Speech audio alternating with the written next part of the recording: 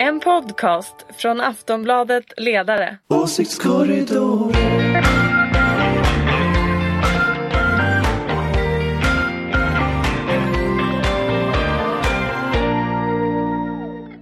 Hej och välkomna till Åsiktskorridoren. Det här är podden där vi pratar om politik och den görs ju av Aftonbladets ledarredaktion. Det återstår 1,5 år till valet, men temperaturen stiger inte bara utomhus utan också i samhällsdebatten. Tillsammans med mig finns alldeles som vanligt Ulrica Schenström, chef för den gröna och liberala tankesmedjan Fores och oberoende moderat. Hej! Hej hej! Anders Lindberg, politisk chefredaktör för Aftonbladets oberoende socialdemokratiska ledarredaktion. Hej! Hej hej!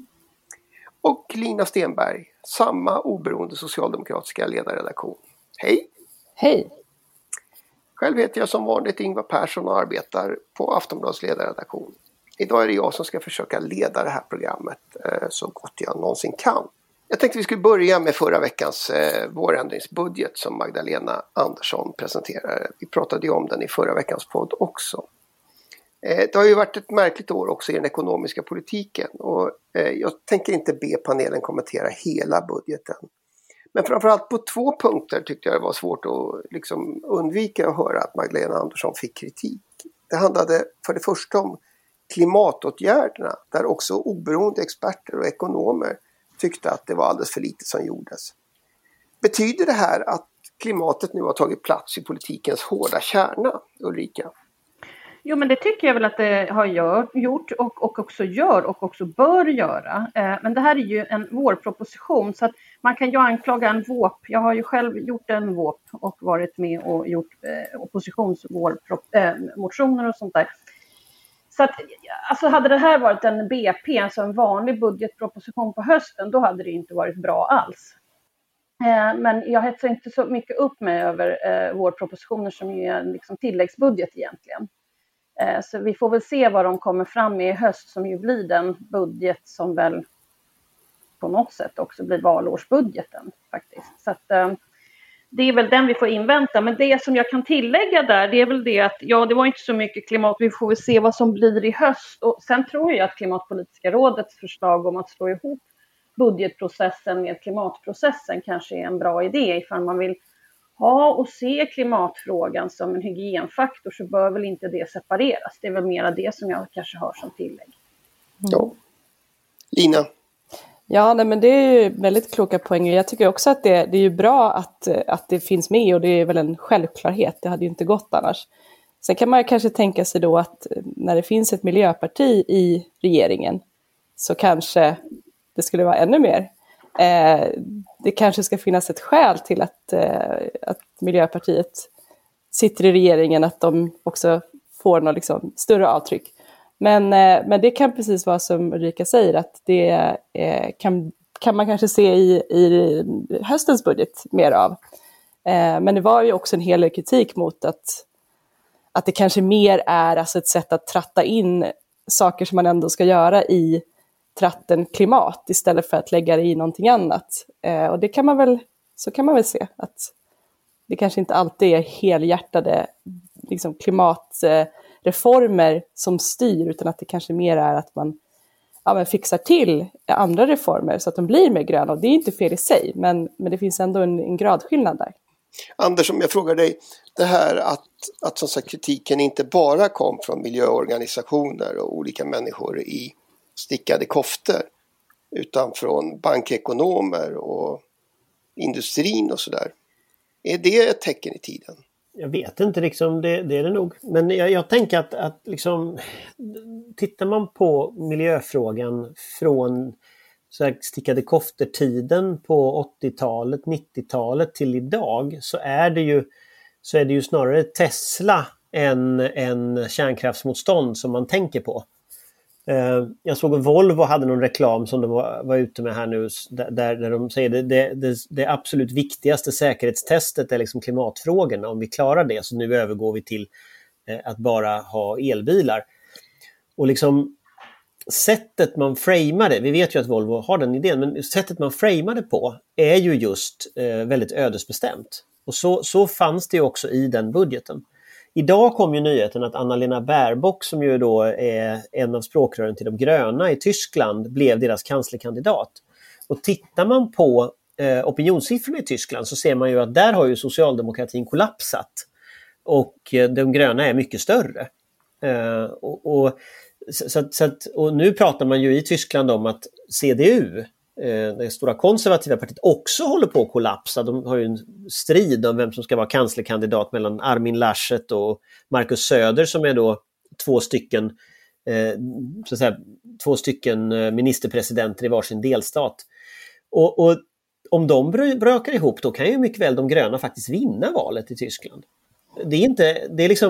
Det var otänkbart tidigare, men det är inte helt otänkbart längre. Och jag tror att den här trenden i Sverige, det är liksom en del i en större europeisk trend där den här typen av liksom rörelser och idéer hamnar i centrum av politiken. Och det är lite intressant att Sverige ligger efter snarare. Med tanke på att vi är liksom Greta Thunberg-landet, så ligger vi liksom efter Tyskland ändå. Men jag skulle väl tro att en prognos mot valet 2022, så jag tror alltså borgerlighetens strategi eller högerns strategi är ju så här: allt ska handla om invandring, allt ska handla om brott. Jag undrar om inte klimatfrågan kan segla upp och bara välta hela dagordningen. Den har ju gjort det i flera andra länder. Med risk för att det bara blir kärnkraft då som blir diskussionen man vill ta från höger. Alltså det blir också det blir lite, ska jag säga, lite meta och lite märklig när vi sen då ska diskutera saker som egentligen inte borde vara frågor som är uppe på dagordningen. Men det tror jag är hopplöst. Alltså den där argumentationen att vi ska prata kärnkraft, den tror jag är helt... Det är så uppenbart bluff från början till slut att det kommer inte att flyga. Utan jag tror att högern, precis som högern i Europa, kommer att tvingas faktiskt ha en miljöpolitik. Och tittar vi nu i Tyskland så pratar man ju om att CDU och Die Grüne skulle kunna ha en koalition. Kanske med Liberalerna också. Och det är klart att då måste ju någonstans högern skaffa sig en riktig klimatpolitik. Då kan man inte komma dragandes med kärnkraft och sånt som trams, utan då måste man hitta riktiga frågor. Så att jag undrar om inte det kommer att driva fram en sån utveckling också inom de borgerliga partierna. Jo, det kan det väl göra, men kommer de att hinna göra det före valet, det är oklart. Nej, alltså om miljöfrågan dominerar valet, då kommer Moderaterna att förlora. Det tror jag det kan vi vara helt säkra på. De kommer att göra allt de kan för att få det att handla om något annat. Men är det möjligt? Alltså för någon månad sedan kom ju Finansinspektionens chef Erik Thedéen ut som liksom praktisk miljöaktivist och sa att bankerna måste till exempel titta på klimateffekten av sin utlåning. Det här exemplet Anders tog upp om Volvo visar väl att näringslivet ändrar sig, och allt det här som händer i Norrbotten med stål och sådär. Är det liksom möjligt att inte förhålla sig till det där som politiker? Nej, det tycker jag inte. Så att Anders kan ha rätt. Det kan ju bli den stora frågan, absolut. Det borde ju vara så, om det inte är så att man istället hela tiden hittar andra saker som man tycker är roligare att prata om, det vill säga gängkriminalitet och invandring. Så det är ju någonstans det som är faran. Fast det funderar jag på en sak faktiskt. Alltså, om man tar de senaste 3 åren så har det dominerats, liksom folkrörelsedemokratin i någon mening dominerats av liksom Fridays for Future, Greta Thunberg, Me Too och Black Lives Matter. Det är liksom det som vi har sett, som har varit demonstrationer, som har varit runt om i hela världen, har vi sett detta. Jag tycker det skulle vara väldigt konstigt om inte det sätter någon slags avtryck på valrörelsen.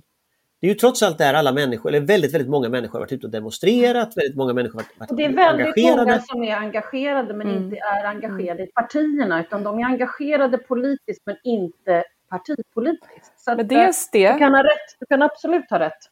Men dels det så tänker jag faktiskt att vi fick corona är väldigt olyckligt i det här. För att tänk om Fridays for Future hade fortsatt att kunna vara de här massprotesterna, alltså rent fysiskt.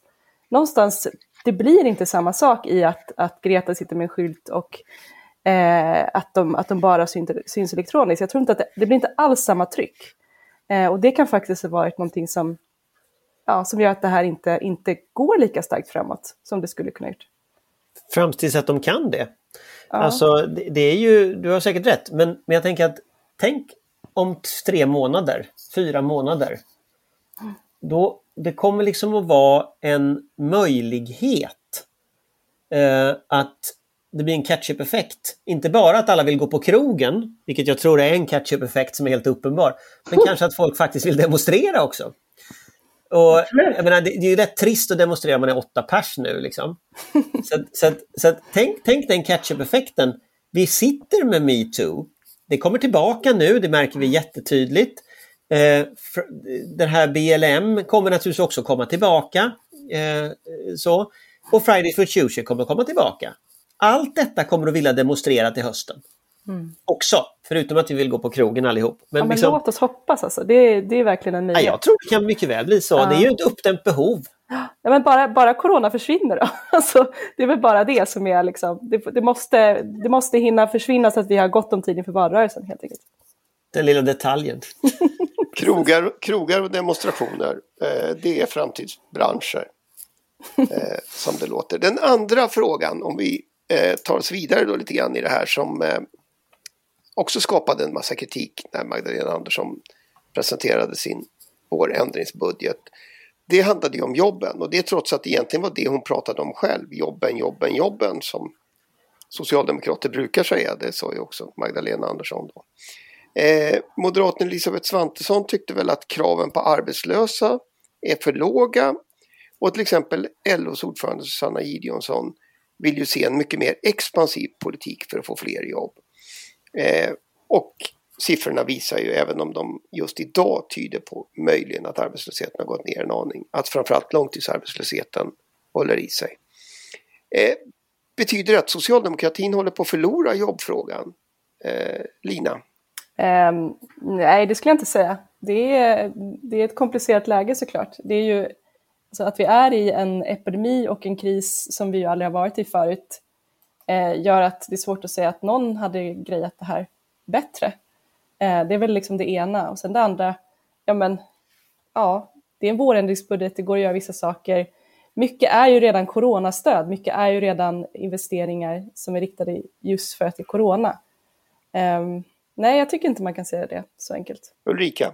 Ja, alltså jag minns ju när Socialdemokraterna förlorade jobbfrågan 2006 när Göran Persson stod på Norrmalmstorg. Nej, det gjorde han inte alls. Han stod på Norra Bantorget och sa att jobben kommer inte vara en fråga i den här valrörelsen. Det var då jag började inse att vi kanske faktiskt skulle ta det här. Ja, jag tror att man kan vara orolig för att man förlorar jobbfrågan. Absolut. Jag vet inte riktigt i vilken mätning som senast visade, men då ägde fortfarande Socialdemokraterna jobbfrågan, va? Eller var det välfärdsfrågan? Ja. Nej, alltså den är ju en enormt viktig fråga att äga i en valrörelse. Den som har högst förtroende i jobbfrågan. Så att det är ju livsfarligt att tappa bort den. Skulle man dessutom tappa bort ekonomin, alltså regeringsduglighet, ordning i statsfinanserna, då kommer det braka därhän. Så att det är väl bara att man försöker säkra upp att man inte tappar den. Eller att man liksom ändå blir starkare i den. Så tänker jag. Kan man göra det, Anders? Jag vet inte. Alltså, man hade ju det här löftet om Europas lägsta arbetslöshet till 2020. Som väl inte riktigt blev så. Och det är klart att det finns ju en corona liksom, acceptans kring att jobben inte flyger just nu. Den kommer ju upphöra i samma sekund som corona försvinner. Då kommer ju istället analysen att vara Sverige har massarbetslöshet, vad har ni gjort åt det?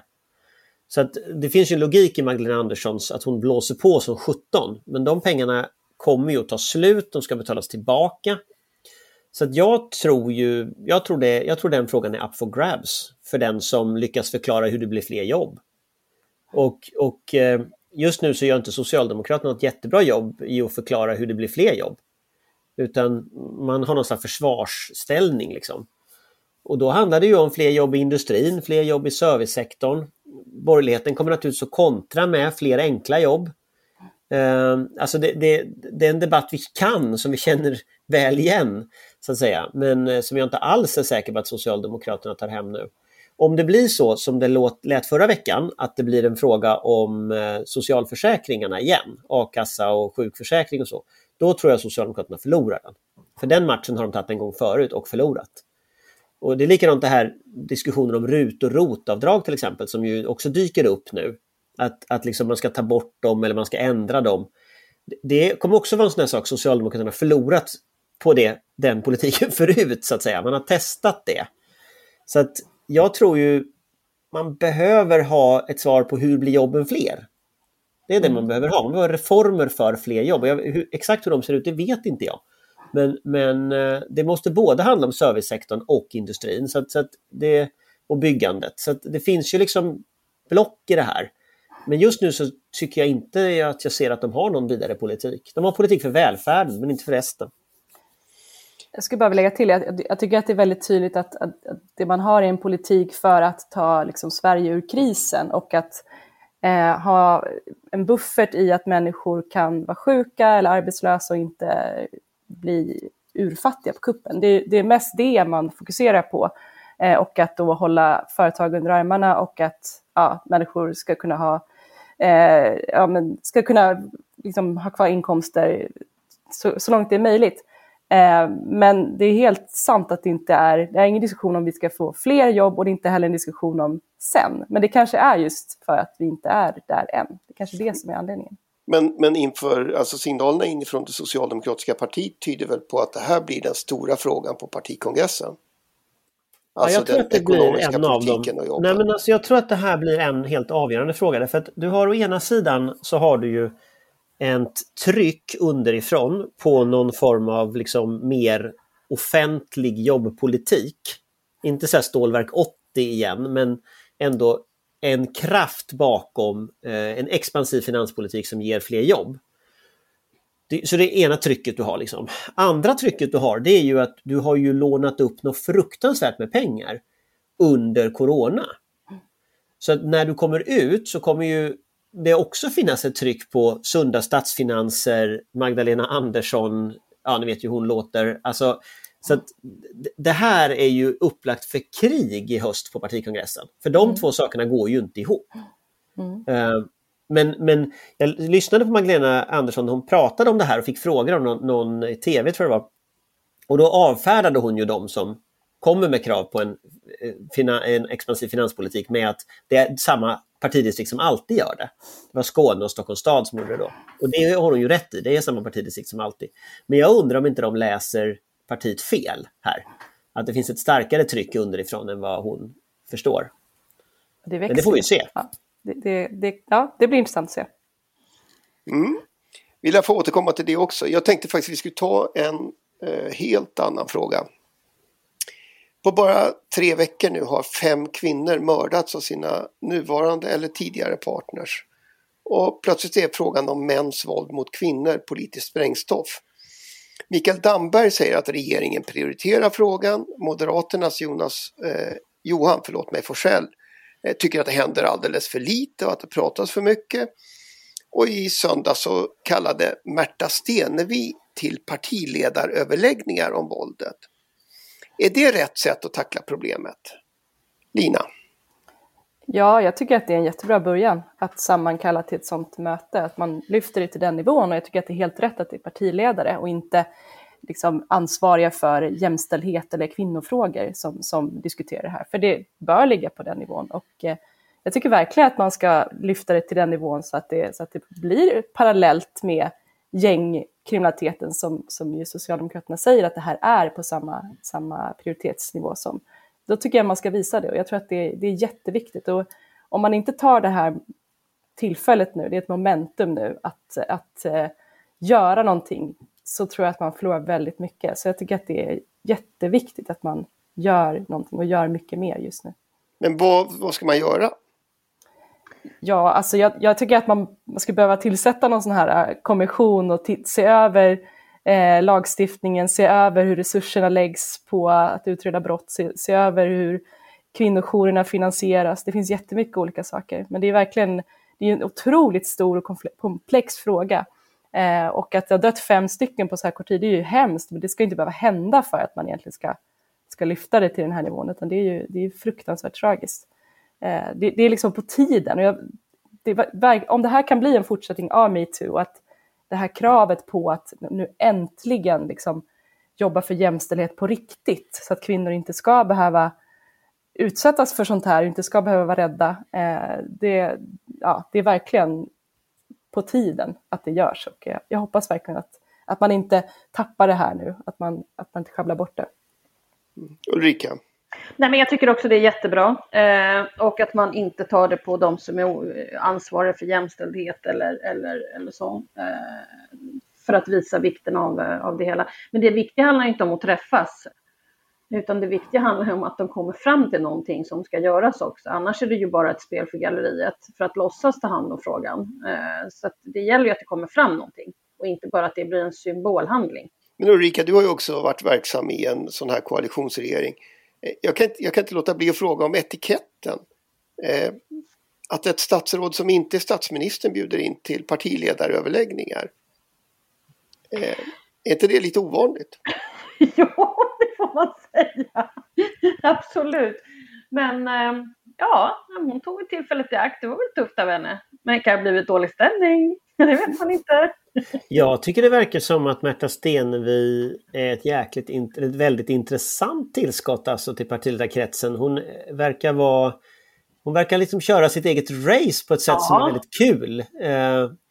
Som är väldigt roligt och som säkert kan ställa till en del politiskt. Det är nog inte helt fel att man piggar upp det där gänget lite. Det har varit ganska torrt från det hållet.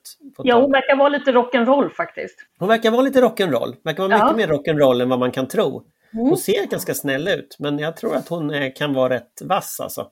Ja. Men tänker ni att... sakfrågan, bara en tanke om den. Alltså jag tror ju precis som Lina säger, det här är en fråga som skulle hanterats för länge sedan. Ja. Och som inte har hanterats. Och det var så kul, det var så intressant att se liksom Mikael Damberg mot Johan Forssell där. Att de har ju inte svar på vad man ska göra. Och om man tar en sån enkel sak som att låta kvinnojourerna fungera runt om i landet. Så skulle jag tro att om någon elak journalist skulle granska hur mycket resurser de har fått i olika kommuner, så kommer man att upptäcka att de har fått för lite resurser genomgående oavsett politisk färg. Och de har hamnat i sparbeting oavsett politisk färg. Sen finns det undantag på detta, absolut. Men jag tror att här har man inte gjort tillräckligt överhuvudtaget. Och det tror jag är en sån här grej som man sitter och tittar på partierna just nu. Hur ska de trasslas ur det här? Men då kan ju, så två grundsaker är ju att få kvinnojourerna, få den verksamheten att fungera. Och det andra, det är ju att få polisen att prioritera den här typen av brott. Gör man de två sakerna så kommer man ju jättelångt. För då kommer folk också våga anmäla i lite högre utsträckning. Man kan statuera exempel med några av de här männen och så vidare. Och det är alltid nyttigt att statuera exempel, det vet man ju liksom. Så funkar ju tyvärr rättsordningen. Men det vet vi ju från sexbrottslagstiftning och annat sånt där tidigare liksom, att det behövs fällande domar, det behövs processer, det behövs liksom för att det ska bli någon skillnad.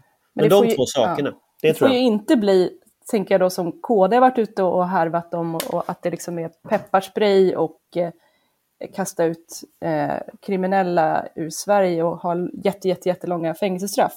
Alltså det kan ju inte vara där vi hamnar heller. Så jag tänker att det här förebyggande arbetet, och att det faktiskt är en superkomplex fråga.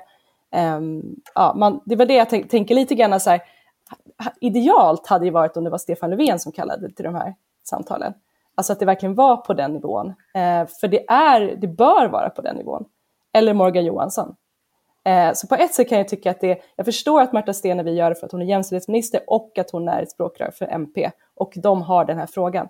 Men jag kan ändå tycka att det borde vara ännu högre upp för att visa liksom allvaret i det här. Och att man verkligen vill det. Absolut, bara inte det blir en symbolhandling som sen hamnar i någon byrålåda bara för att någon har visat upp att man vill ta tag i det, utan det ska i så fall resultera i någonting också. Absolut. Men nu får väl Stefan Löfven gå dit som deltagare? Ja, det är jätteroligt. Men kan man inte kräva ett så här 35-punktsprogram? Det har de ju om brottsligheten. Alltså att kräva ett sånt här väldigt konkret... om man tittar på gängbrottsligheten, programmet mot det är ett extremt konkret program som sedermera kanske inte blev så mycket partiledaröverläggningar av eftersom Moderaterna hoppade av alltihop. Men den konkretionsnivån tror jag man ska kräva. Det ska vara riktiga utredningar, riktiga konkreta förslag till förändringar. Sen hur många de är vet jag inte, men liksom den konkretionsnivån, kan man få ut det ur sina partiledarsamtal, då kan man ju faktiskt förändra någonting. Ja. Jag menar, kunskapen finns. Jag tänker på, det finns ju dels kvinnojourerna, men det finns ju en massa andra frivilliga organisationer och liksom experter i de här frågorna, också jurister som skulle kunna sätta ihop ett sånt 35-punktsprogram åt partiledarna, om inte annat, som underlag. För att det här är inget nytt. Det är bara att många politiker inte har tittat på det här tidigare. Är inte det här en chans då för Micke Damberg till exempel, som ju gärna framträder som tuff och hård i ordning och reda frågor, att ta kommandot? Han ser väl ut som han vill bli nästa partiledare, eller Lina? Ja, nej, men det är väl bra att han tar de frågorna. Jag tycker ju som sagt att alltså, det borde vara Morgan Johansson ännu hellre. Men det är klart att alltså, sen ska man inte liksom underskatta symboliken i att det är manliga politiker. Det kan låta töntigt, men det är också jätteviktigt att det är högt uppsatta liksom, män som går ut och tar ansvar för det här också. Så jag tycker att det är superbra att Micke Damberg gör det här. Ja, vi har en fråga kvar som jag tänker vi ska försöka hinna med innan det är dags att stänga veckans podd. Vaccinationerna har ju kommit igång på riktigt allvar, men i helgen så fick vi ju rapporter bland annat från min hemregion Dalarna att somliga vägrar att ta vaccinet som erbjuds, särskilt om det kommer från AstraZeneca. Och här har ju till och med vårdpersonal känt sig hotade utav argsinta personer som vägrar lämna lokalen om de inte får välja vaccin. Är det här en rimlig reaktion, Anders Lindberg? Nej, men det är ju jättefjantigt alltihop. Alltså, hur privatiserade man liksom allting till en punkt när folk tror att man ska kunna få, alltså valfriheten omfattar liksom massa saker på det här sättet. Då har vi inget fungerande vaccinationssystem längre. Det är så här vårdval vaccin liksom som är idealet, och vi har ju vant oss vid det. Alltså vi är ju vana vid att få bestämma allting på det här sättet. Och så ska du då ha en civil beredskap och vaccinera en hel befolkning. Ja, det funkar tyvärr inte så. Så ser inte verkligheten ut. Utan här har du massvaccination som därför att annars kommer folk att dö. Så konsekvensen att folk inte tar vaccin, det är att fler människor dör. Det är det som händer. Detta är så otroligt tramsigt. Att man liksom bokar en vaccination och sen dyker man upp och börjar bråka i dörren för att man inte får från den leverantör man förtjänar att man bör få. Sen borde för all evighet ställas längst bort i kön. Alla köer. Fast problemet är att vi måste ju, alltså får vi inte folk vaccinerade så kommer vi inte få... Ja, men det är det jag menar. Men du kan ju inte tvångsvaccinera folk faktiskt, trots allt. Nej, det kan du inte, det håller jag med. Vi lever inte i en jätteauktoritär stat. Så att, nej, det tycker jag inte. Men jag tycker att de kan få gå hem och sitta inlåsta resten av sitt liv då. De får inte gå på krogen när Ketchupeffekten kommer. Jag vill gå på mingel nu. Jag tycker att det här är för tråkigt. Det är alldeles för tråkigt. Jag vill äta pizza slice och lyssna på någon rolig människa som har något intressant att säga och samtidigt småprata med andra kompisar. Fattar ni? Ja, det här är ju helt hopplöst. Men det är ju inte så konstigt att det är så. Så jag kan ju verkligen tycka att någonstans om vi ska lägga ansvaret för var det här kommer ifrån, så är det ju för att det har skrivits så himla mycket om alla de här vaccinerna. Det har varit så himla... Alltså hela den här kapplöpningen och liksom hur de har ställts mot varandra, och sen då att det varit så många, ja men nu är Astra inte tillåtet, nu är tillåtet, allt det här. Alltså kan vi inte bara, jag vet inte, det finns säkert massa vacciner när det gäller mässlingvaccin också, men vi ger bara ett barn den sprutan som finns. Kan man inte bara göra så? Måste vi hålla på att veta vilken spruta vi får? Ja, jag fick ju en stekpanna i huvudet häromdagen när jag ringde till en kompis som jobbar i läkemedelsindustrin och hetsade upp mig och sa att vi kommer aldrig få någon vaccin. Så här, okej, jag känner dig Ulrica Schenström. Jag har lyssnat på dig typ halva mitt liv. Och vad är det du alltid säger? Lita inte på vad som står i tidningen. Men när det kommer till vaccinationer, ja då helt plötsligt. Så att jag har bytt sida. Jag tar vad som helst. Jag är tyst. Jag sitter här och bara väntar på min tur nu. Men då måste jag ju fråga, är det liksom har det varit fel att vara öppen med biverkningar och att myndigheterna har så att säga stoppat vaccinet när man inte har vetat, eller att media har rapporterat? Nej, det tycker inte jag har varit fel. Men jag tycker inte det är fel att media rapporterar. Jag tycker inte det är fel att myndigheterna agerar och sådär. Men jag tror man ska granska lite var den här informationen kom ifrån. Jag kommer ihåg i höstas när ryska motsvarigheten till TV1, Rosia 1, i en stor show pekade ut det som schimpansvaccinet. Därför att det var testat på schimpanser och att människor då skulle bli schimpanser var ju det underförstådda budskapet. Det var inte så underförstått, det var bilder på schimpanser och allting. Och sen dess har ju den här liksom desinformationen, för de vill ju sälja sitt Sputnik 5 då. Plus att de vill ju visa att den europeiska liberala demokratin suger och Putin är mycket bättre. Alltså det var ju där det började med liksom Astra-vaccinet. Och sen har det bara blivit värre och värre och värre med olika påståenden om vad det där vaccinet gör.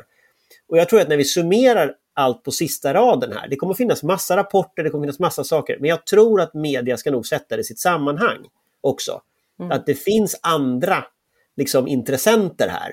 Och det är ingen slump att liksom Kina och Ryssland driver sina Sinovac då, som det kinesiska heter, och Sputnik 5 stenhårt idag i Östeuropa.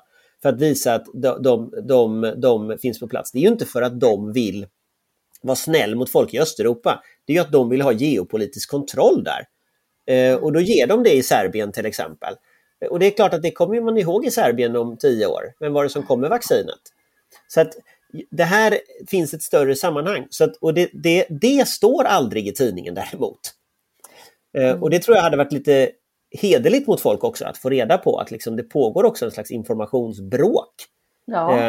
Ja, och vad som skrivs på olika forum och sajter som vi kanske inte läser. Liksom. Men sen tänker jag att det finns en annan aspekt, och det är den psykologiska. Alltså jag menar, är det någonting som har visats väldigt tydligt under det här året, så är det ju vilken skräck det här har framkallat kring hela pandemin hos folk. Och ganska kanske, inte helt logiska konsekvenser av folks agerande och så. Och när det gäller det här vaccinet, det här följer ju bara i samma mönster. Nu, folk blir ju livrädda. Folk känner sig att, men när sjuksköterskan står där med sprutan, så är det som att hon står där med en pistol i handen. Folk är liksom rädda på riktigt. Och jag tror också att vad liksom ansvaret är där, det vet jag inte, men det är inte så enkelt kanske. Det är inte som att du ska få en TB-spruta. Det här är någonting annat. Det är så laddat med så mycket mer som sätter igång så mycket hos folk. Jag tänker att det är också, det kanske gör att folk reagerar konstigt också när de får de här valen.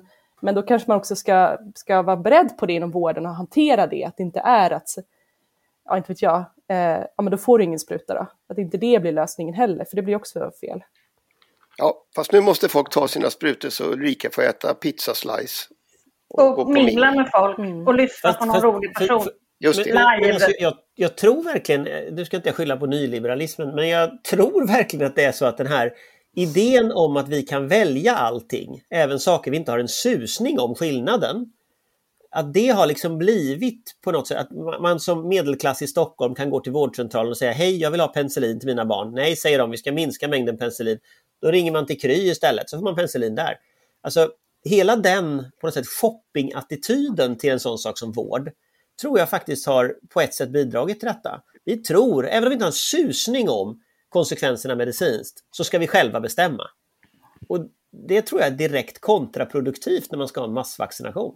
Så jag skyller på nyliberalismen. Det är nyliberalismens fel. Du skulle ju inte göra det, sa du. Nej, jag vet, jag skojar bara. Först alltså, nu skyller jag på den. Hörrni, vi hinner inte mer idag. Vi lär få komma tillbaka och som sagt fortsätta och sikta. Det är åtminstone lite vårvärme någon dag nu. Så även om det inte är pizzaslice och mingel. Nu är det varmt. Om vi spelar in detta, så jag sitter inne och spelar in där, då är det faktiskt varmt ute. Så kanske det finns lite hopp ändå. Jag tackar så hemskt mycket. Ulrika, Lina och Anders. Hej, hej. Ja, hej, hej. Ha en bra vecka allihopa. Hej, hej. Och naturligtvis alla som har varit med och lyssnat. En podcast från Aftonbladet Ledare. Åsiktskorridor.